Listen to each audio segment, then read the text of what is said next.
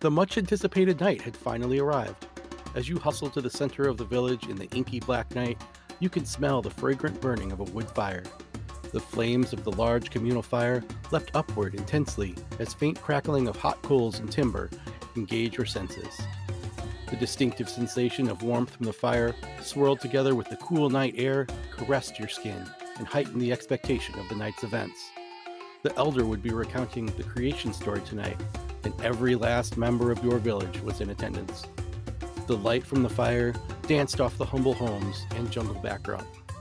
Your face is immediately warmed by the intense flames, and all around you there is singing, chanting, and dancing. A warrior you admire roughly hands you a cup of hot chocolate and gives you a look that is brotherly yet intimidating. You take a sip. It's not sweet, but it's not bitter. It's rich, but also spicy. It's...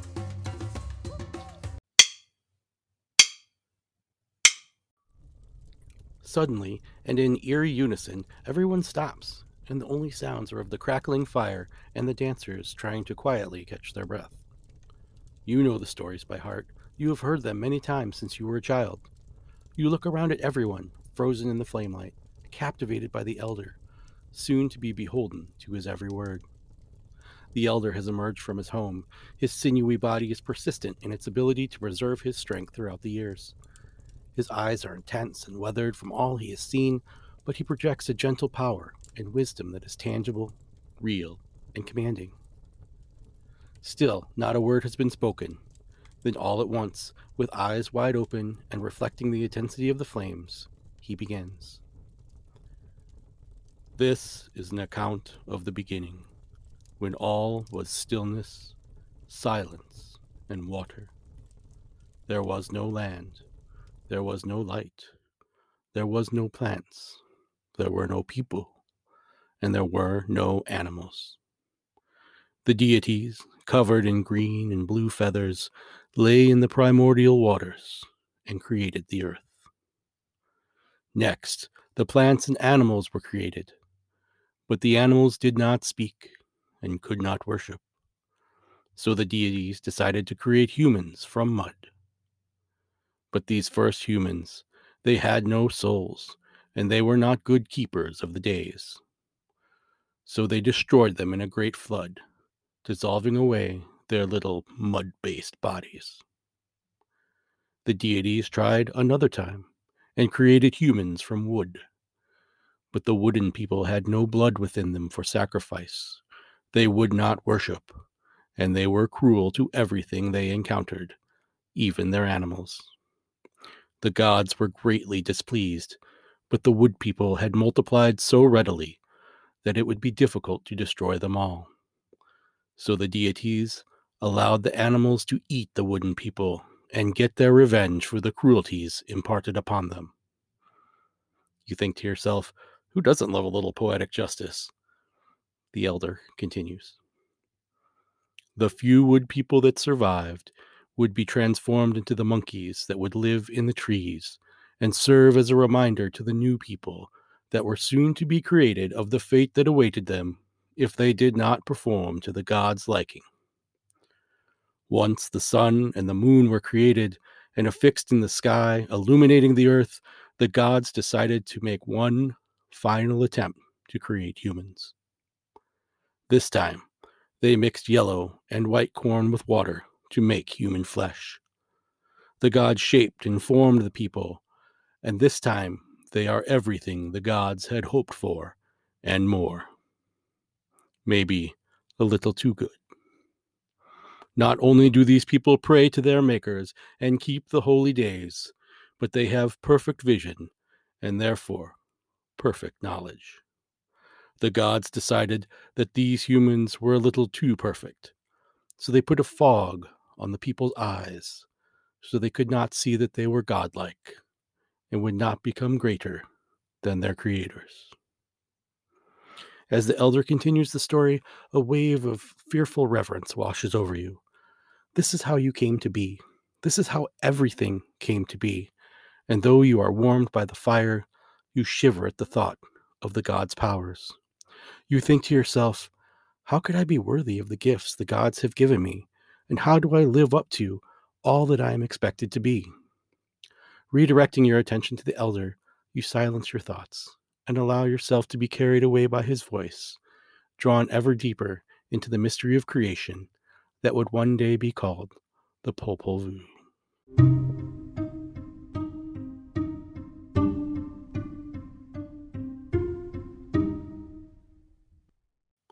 The Mayan creation story and collection of religious texts known today as the Popol Vuh were originally oral traditions and teachings that were intertwined with the calendrics of the Mayan people.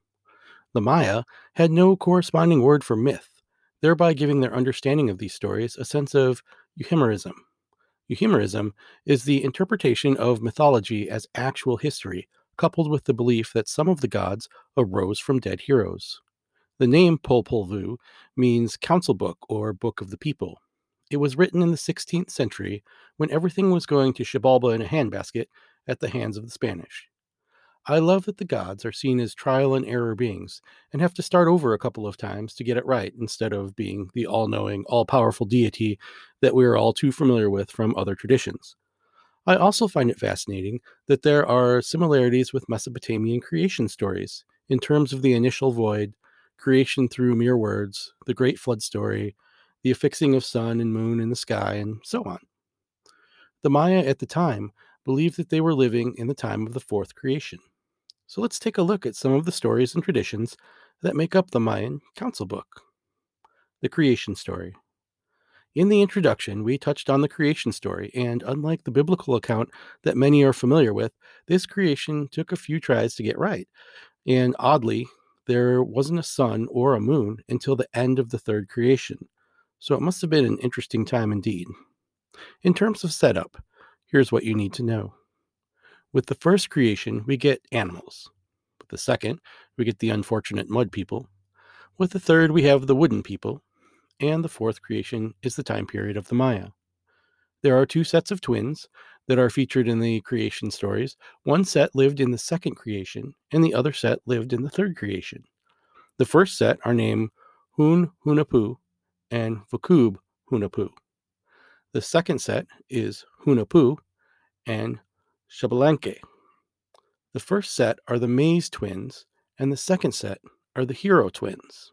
I hope you're writing this all down. These stories rely heavily on the lords of the underworld, and they have great names like One Death, Flying Scab, Pus Demon, Skull Staff, Stabbing Demon, and so on. Incidentally, Stabbing Demon is credited with hiding in the unswept areas of Mayan homes in hopes of stabbing the occupants to death. Note to self, pick up a Roomba the next time you're out, just in case. You have probably deduced from my earlier reference that the name of their underworld, it's called Xibalba, and it means place of terror. So, are you ready? Let's look at the time of the second and third creation that will lead us to humanity. In the second creation, the first set of twins were ball players, and they really irked the underworld gods with all of the noise from their gameplay. You see, the ground for our world acts as the ceiling for the underworld, and who hasn't experienced the annoying upstairs neighbor at least once in their life?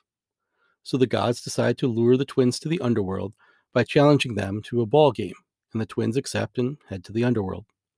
There's a famous sports broadcaster in Chicago named Steve Stone, and every time there was a botched play, he would use a very instructive tone to admonish the youth from making the same mistake by saying, "For all you little leaguers out there, you should never fill in the blank." Well, for all you little leaguers out there, if you are ever invited to the underworld to play a game of ball against the gods of death, politely decline the offer and just go about your business. Since there was no Steve Stone at the time, the twins accepted the invite. They get tricked into performing a magical challenge that they fail miserably at, and they are killed by the gods. If you are curious, the task was to keep some torches and cigars lit throughout the night without allowing the flames to consume either of these items. Remember that their names are Hun and Vakub. So Vakub, he's dead. He's never coming back.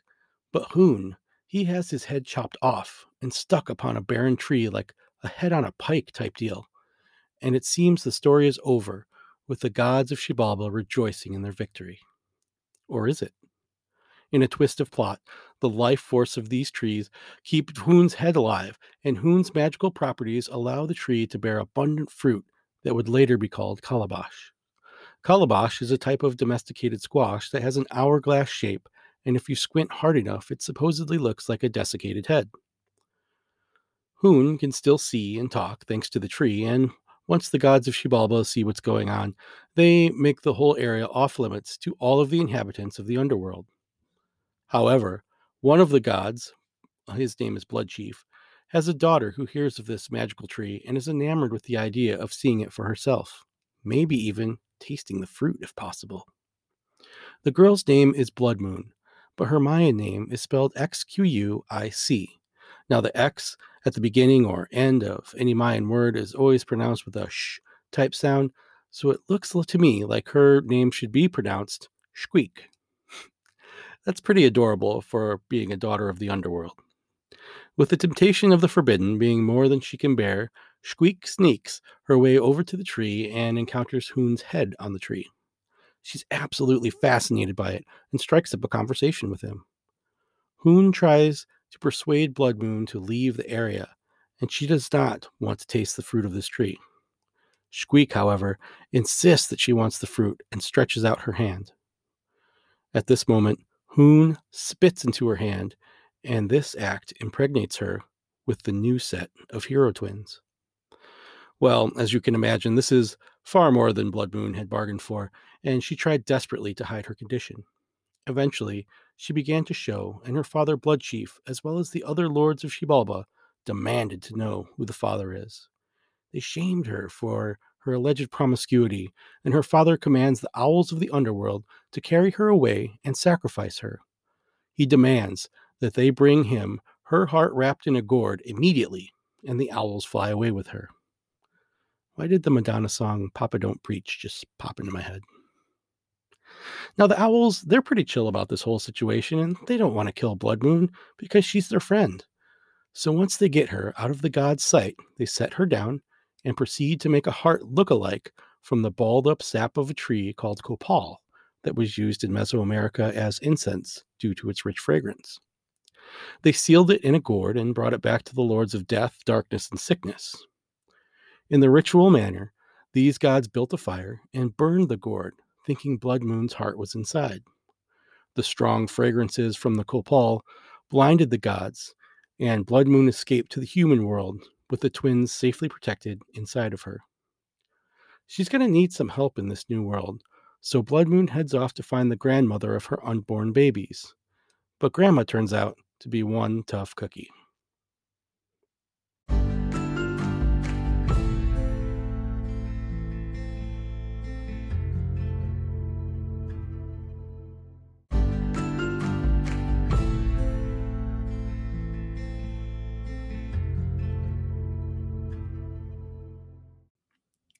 Now let's put ourselves in Grandma's shoes. She's the mother creator and is raising two grandsons already. They are called one Howler and one Monkey. She knows her sons were killed in Xibalba some time ago, and now here comes this very pregnant, likely unwashed and disheveled girl from the underworld, claiming to be carrying her grandchildren inside of her. This leads to one of the best lines in the Popol Vuh. Upon hearing the girl's story, the grandmother quips, "You do not carry my grandchildren. You only have your own fornications in your belly. Now get out!" Blood Moon, however, persists, so the grandmother begrudgingly gives her a task to prove herself. Blood Moon must haul her pregnant self out to the cornfield and fill up multiple baskets of corn from the one scraggly cornstalk that grows there. If she can fill all of the baskets, the grandmother will believe her and will help her. Blood Moon goes to the field and recites some incantations for help in this task, and, with a little magic of their own, the unborn twins use their powers from inside the womb to help their mother fill all of the baskets full. This satisfies the grandmother, and Blood Moon now has a place to stay. At the dawn of the first day of the third creation, Hunahpu and Xbalanque are born, but now the grandmother has turned against them, and their brothers, one Monkey and one Howler, tried to kill them but fail. Hunahpu and Xbalanque, they are referred to as the hero twins. They're forced to live in the mountains, and they have to hunt food for their family. Dutifully, they perform this task every day, using their blowguns to shoot birds out of the trees. The twins, however, are never fed. The grandmother and the brothers would just take and eat the food, so the twins lived in constant hunger. Fortunately, the hero twins are part magical, so they survive and grow using their powers, but they are not shown kindness or love from their family. We have already seen what results when people are cruel in the Mayan tradition. Think back to the wooden people. The hero twins finally say enough is enough, and one day they just come home with nothing. No birds means no dinner, and their family confront them and chide them for it. The twins explain that the birds are now too high in the tree and they need their brothers to come help. The brothers agree to go with them tomorrow at dawn, and the twins share a knowing smile with each other. The next day they go to the tree, and as the twins had said, the birds were pretty high up there. So the brothers climb the tree, and the twins use their magic to make the tree suddenly grow higher and higher to the point of terrifying their brothers. One howler and one monkey cry out to the twins to save them, and the twins shout back, "Just loosen your loincloth and use the long end as a tail so you don't fall." When the brothers did this, the twins used their magic again to turn one howler and one monkey into actual monkeys that must now live in the trees as punishment for their cruelty and arrogance. As time went by, the twins began working the grandmother's field and had a chance encounter with a rat who told them they're not meant to be farmers. They're supposed to be ball players, like their fathers were before them. The rat told the twins the story of their fathers and how they came to be. The rat also explained that the grandmother had sought to keep this information from them and to hide the sacred ball and sacred ball player gear from them.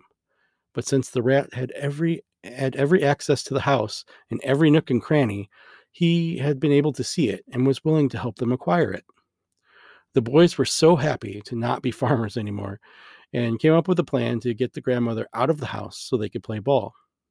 The plan worked and the twins began to play, but the sounds of the game reached the underworld as they had back in the second creation, and the gods were enraged. "They mock us," they howled. "Let's kill them," they screamed. And so, Blood Chief sent the owls to summon the twins to the underworld in 7 days' time. There, the gods would trick the twins and kill them as they had done to their fathers long ago. Their grandmother was heartbroken, and to soothe her, the twins each planted a cornstalk in her home. As long as they were alive, the corn would be alive, but if they died, the cornstalk would die.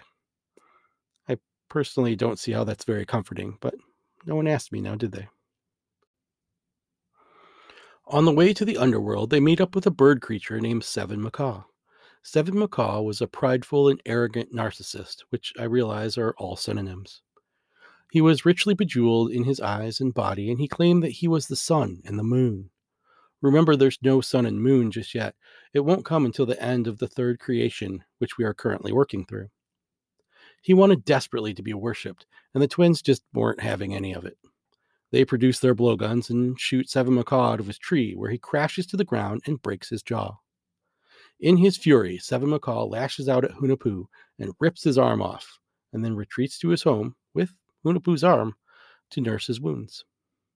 The twins immediately seek the help of the elders of the area, and they come up with a plan to trick Seven Macaw and end his foolishness forever.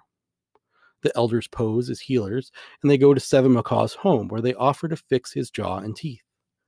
Seven Macaw is delighted and quickly accepts the offer, but instead of restoring him back to his former glory, the elders proceed to remove all of his teeth, his eyes, and his brilliant jewelry from his body, replacing everything with plain white corn kernels.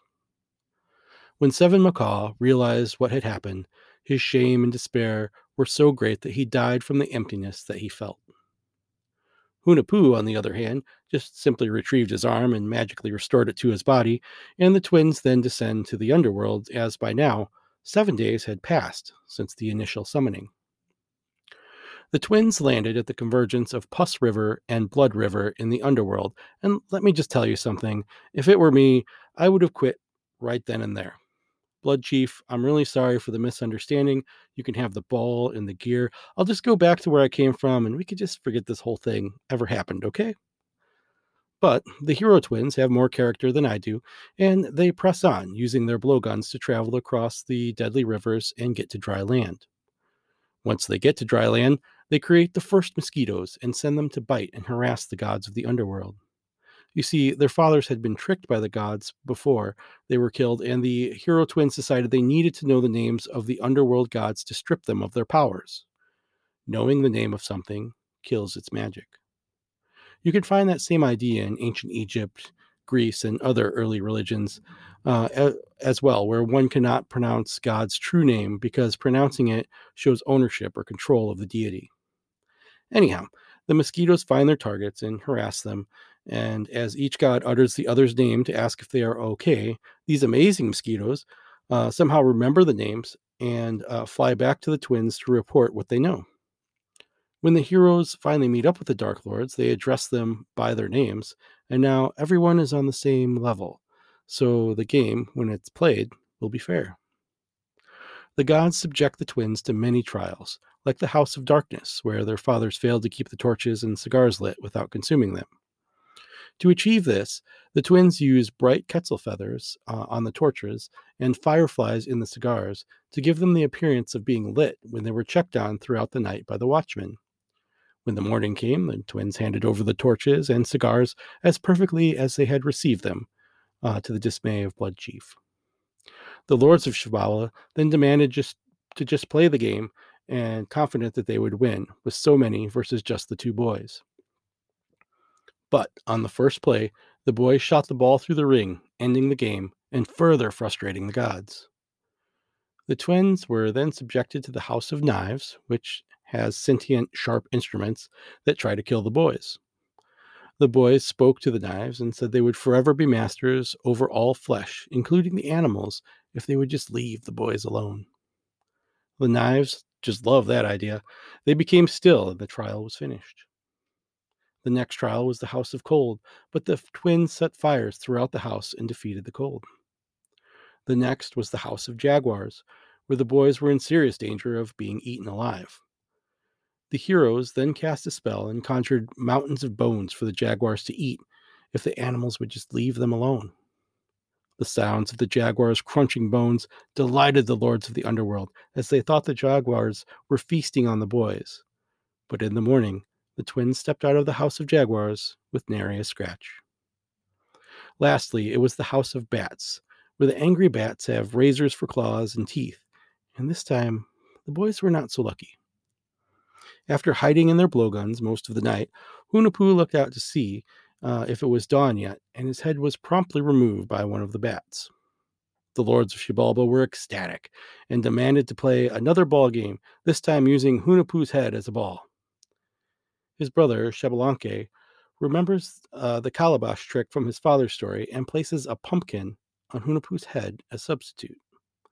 The boys begin the game with the gods, and in some confusion on the field, they're able to wrest away Hunahpu's real head from the other players and reattach it.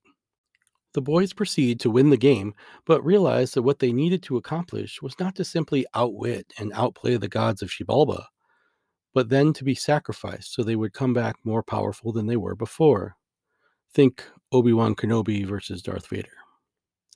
So they allowed the lords of the underworld to sacrifice them in fire and grind their bones into a fine powder that was then cast into a river.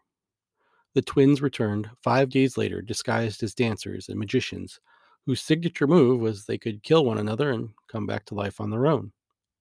This intrigued the lords of Xibalba, and they requested the two visit them and perform their tricks. When the lords saw the amazing abilities of these two, who could die and resurrect all on their own, they were overcome with awe and wanted the men to kill them and bring them back as well. Well, the disguised twins were only too happy to oblige the lords, but they then refused to resurrect them. The boys reveal who they are and resurrect their father instead, who becomes the maze god. Then, with the world safe for humans to inhabit because the underworld had been defeated, Hunahpu took to the sky and became the true sun, while Xbalanque took to the sky and became the true moon, unlike the self-proclaimed sun and moon's seven macaw. Together they rule the heavens and provide light for all of mankind. This ends the third creation, and soon the fourth creation will yield the people the gods had always wanted, thanks to the efforts of the hero twins. There are plenty more stories, and you can research them for yourself should you so desire. Reading through some of these are a great insight into the mindset of the Maya and is worthy of your time. Speaking of time, let's dig into the Maya calendar next.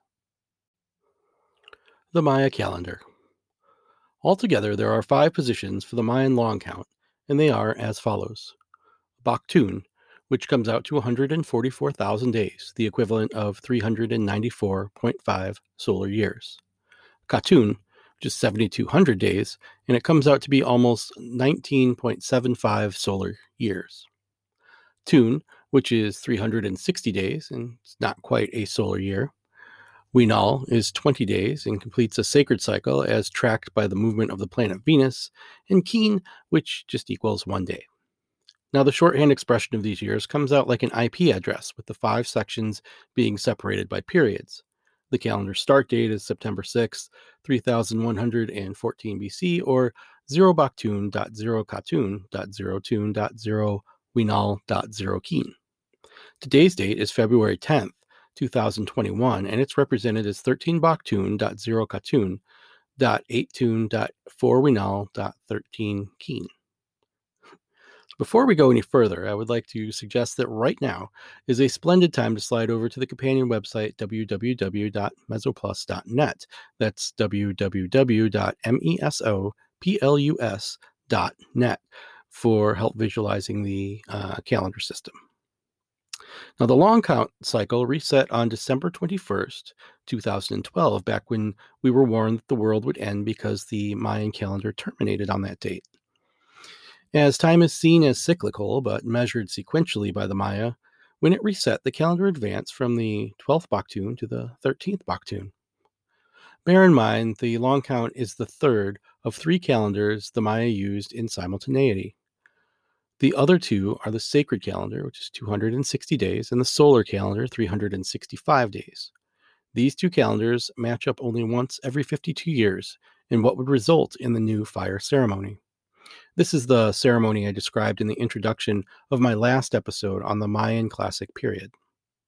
The Maya, most notably, held theirs at Chichen Itza, where a convergence of the Pleiades and a solar zenith aligns with the Pyramid of Kukulkan every 52 years, though it was likely celebrated in other cities and maybe villages as well.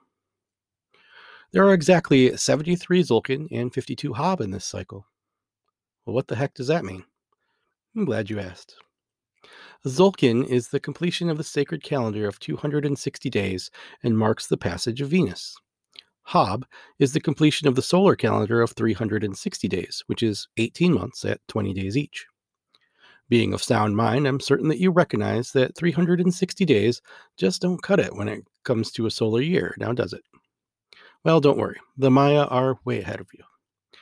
The Wayub is what the Maya called the extra 5 days needed to make a true solar year. These were just tacked on to the end of the Hab as extra days, and they were deemed as very unlucky. People born on these days were said to be prone to alcoholism, thievery, depravity, insanity, and even demonic possession. These dreaded days did not have names as all of the other days did, presumably because of this trait. The standard Mayan day names were numbered 0 through 19 and are recited thusly: Emish, which means water, alcohol, or sea dragon; Ik, which is air or life; Akbal, which is night; Khan is corn; Chikan, which is serpent; Chimi, which is death; Manik, which is deer; Lamat is rabbit; Muluk is rain; Ok is dog; Chuken is monkey; Eb is broom; Bain is reed; Ish is tiger or magician; Men is bird or eagle or wise one; Sib, which is owl or vulture; Kaban, which is force or earth; Esnab, which means knife; Kauk, which is storm; and Ahau, which is lord. So after the 20th name Ahau, we start over again with Imish. With the day names out of the way, the Mayan month names and their associated activities are next. So the first month is Pulp, and it means like mat, like a reed mat. It's the symbol of community, celebration, drinking, and gift giving occurred on the first day. There's Uo, which means frog. Shamans and priests made offerings and predictions for the year. Zeep, which is stag. It honors the god of hunting, Ekzeep, and hunters and fishers blessed their tools and performed blood sacrifices during this time. Zotz, which means bat. Beekeepers must fast during this time, and it was associated with the beginning of the dark months. Think October-ish, as the new year was celebrated in late July. Tizek, which means skull. The beekeeper festival was celebrated where honey was given to the community and sweet offerings were made to Chak, the water god. Shul, which means termination. This was all about the feathered serpent, with many offerings and the burning of incense. Processions to temples were made, and comedians visited villages to collect offerings to bring back to the temples. Kulkan would descend from the heavens and receive the offerings at the end of the month. Yashkin means first son. Instruments and work utensils were blessed, and children were struck lightly 9 times upon the knuckles to ensure that they would become great craftsmen like their parents. Mol, which means water or jade, a month of wood carvings to honor the gods, done in ceremonious fashion and accompanied by bloodletting. Once the craftsman started the image, he must continue with little to no rest until it was finished. Food and drink were brought to him by his family. Chain means a well. So with wooden effigies finished, they were offered to the gods, and then a period of feasting and drinking ensued. Yash, which means green sun or renewal. Temples were renovated and repaired during this time. Prayers to Chak were offered to gain favor on the maize fields, and Venus was revered during this time as well. Sak means white. Remember, Sakbe was a white road. Sak, it means white. This was the second of 2 hunter festivals. This one revolved around asking forgiveness for the animals slain during the year. K, which means red or deer. This is a free month. Nothing going on except maybe a ceremony honoring deer and their importance to the Maya. Mak, it means enclosure. Ceremonies performed by the elders to honor Chak and Itzamna. Hearts of animals were burned atop the temple and then doused with water. Itzamna was a principal deity to the Maya and is credited with teaching them about medicine, calendrics, and science. Shankin, which is yellow sun, another free month with no ceremonies. Dogs were honored in some way during this month, but we're not really sure how. Muwan, it means owl. Thanks to the gods for providing a great harvest of cacao. Dogs and blue iguanas were sacrificed in the cacao groves. Posh, it means drum or planting. Completely filled. This month was completely filled with ceremonies honoring warriors, culminating in the community parading the war chief to the temple for feasting, drinking, and dancing. And more dogs were sacrificed to ensure future victories in battle. Kayab, which means turtle. There's no festivals, but the month was dedicated to the moon goddess and those with child and midwives. Kumku means ripe maize. This was not a time for messing around. They needed to get out there and harvest that corn. There were really no festivals or ceremonies. It was get out there and get that food out of the ground. And then there's Wayab. It means misfortune. These are the 5 unlucky days where no one left their homes, bathed, or made any plans for fear that evil would consume them. Now, I know that reciting names and translations isn't all that compelling to listen to, but hang in there. We're almost done. Now, for reference, the following examples are only dealing with the first month of the first Zolkin, and remember, it takes 73 Zolkins to get us to the new fire ceremony. Now, the first day of the first Zolkin is expressed 1 Emish, 0 Pop, or first day of the first month. The next day will be 2 Eek, 1 Pop. Each day will numerically advance, and the corresponding month advances with it. But that was a little too straightforward for the Maya, so they added a wrinkle. After every 13 days, we'll just start with one again. So there's no such thing as 14 Ish, or any day named greater than 13. It just cycles back to 1 Ish, 2 men, 3 Sib, etc. The month name, however, continues onward until it hits 19. Then it cycles back to 1, so 19 Pop yields to 0 Uyo. This maintains the integrity of the calendar, holding unique day and month names for the entire 52-year cycle. If it's still a little fuzzy to you, you're not alone. It took me a good 2 weeks of research and talking it out loud just to get these basic concepts down to the point where I could recite them semi-intelligently. It really demonstrated to me the sophistication of the Mayan system of calendrics and how lost I would be after the first month trying to keep track of how the day names change. And we're not even getting into the full expression of the date. The new fire ceremony would be held on day 260 of the 73rd Zolkin, day 365 of the 52nd Hab, 13 Ahau for Wayeb. I would probably just have to ask a neighbor what day it was and what I should be doing that day if I were to time travel to this period. So why is it so complicated? These people were mostly just humble farmers who had no real need for elaborate names or cycles. Well, indeed, only the trained priests could interpret the calendar, and as we have seen in Teotihuacan at the Temple of the Feathered Serpent, those priests would mark the days for the common people and just tell them if anything important was about to happen. This is where we get to the beating heart of the calendar.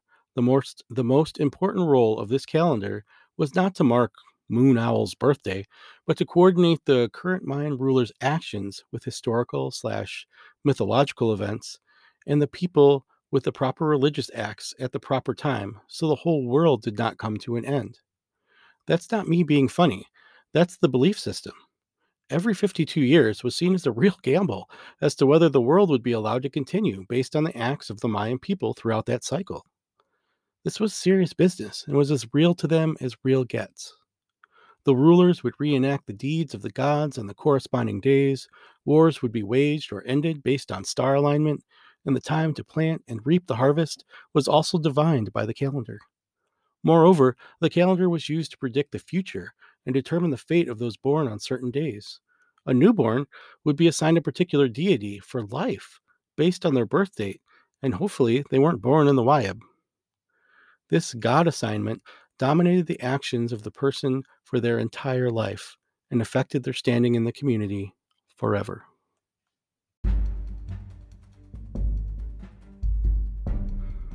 The Popol Vuh and the Mayan calendar tie together nicely as one sets the expectations for mankind and the other provides an accurate means to meet those expectations throughout the lifetime of each person in the Mayan world. I have some reservations about a few of the details in the stories as they seem to line up a little too easily with stories from the Bible. I feel that the original stories may have been altered a touch when they were being transcribed for the Spanish in order to make them more similar to the Christianity that was being forced upon the Mayan people at the time, presumably in hopes that at least the core of the stories would survive the religious fanaticism. I don't have proof of any of that, but I do know that anyone under duress typically will do whatever they think is necessary to ensure their survival, and in the 16th century, when this was written, the Maya were under some pretty heavy duress. The story of creation, flood story, Shqueak in the calabash garden wanting the forbidden fruit, Shqueak and her unborn twins filling baskets of corn magically from one meager stalk. I'm thinking fishes and loaves here. There's even a Tower of Babel equivalent, where the singular language of the original people was transformed into multiple languages once they were assigned their gods. All of these smack of Mesopotamian and later Jewish stories, and without resorting to a belief in oceanic connection between the two peoples, I just don't see how it could be so similar, if not influenced by the Christianity of the Spanish. But that's just the skeptic in me, and that is actually what drives me to keep learning about cultures and belief systems.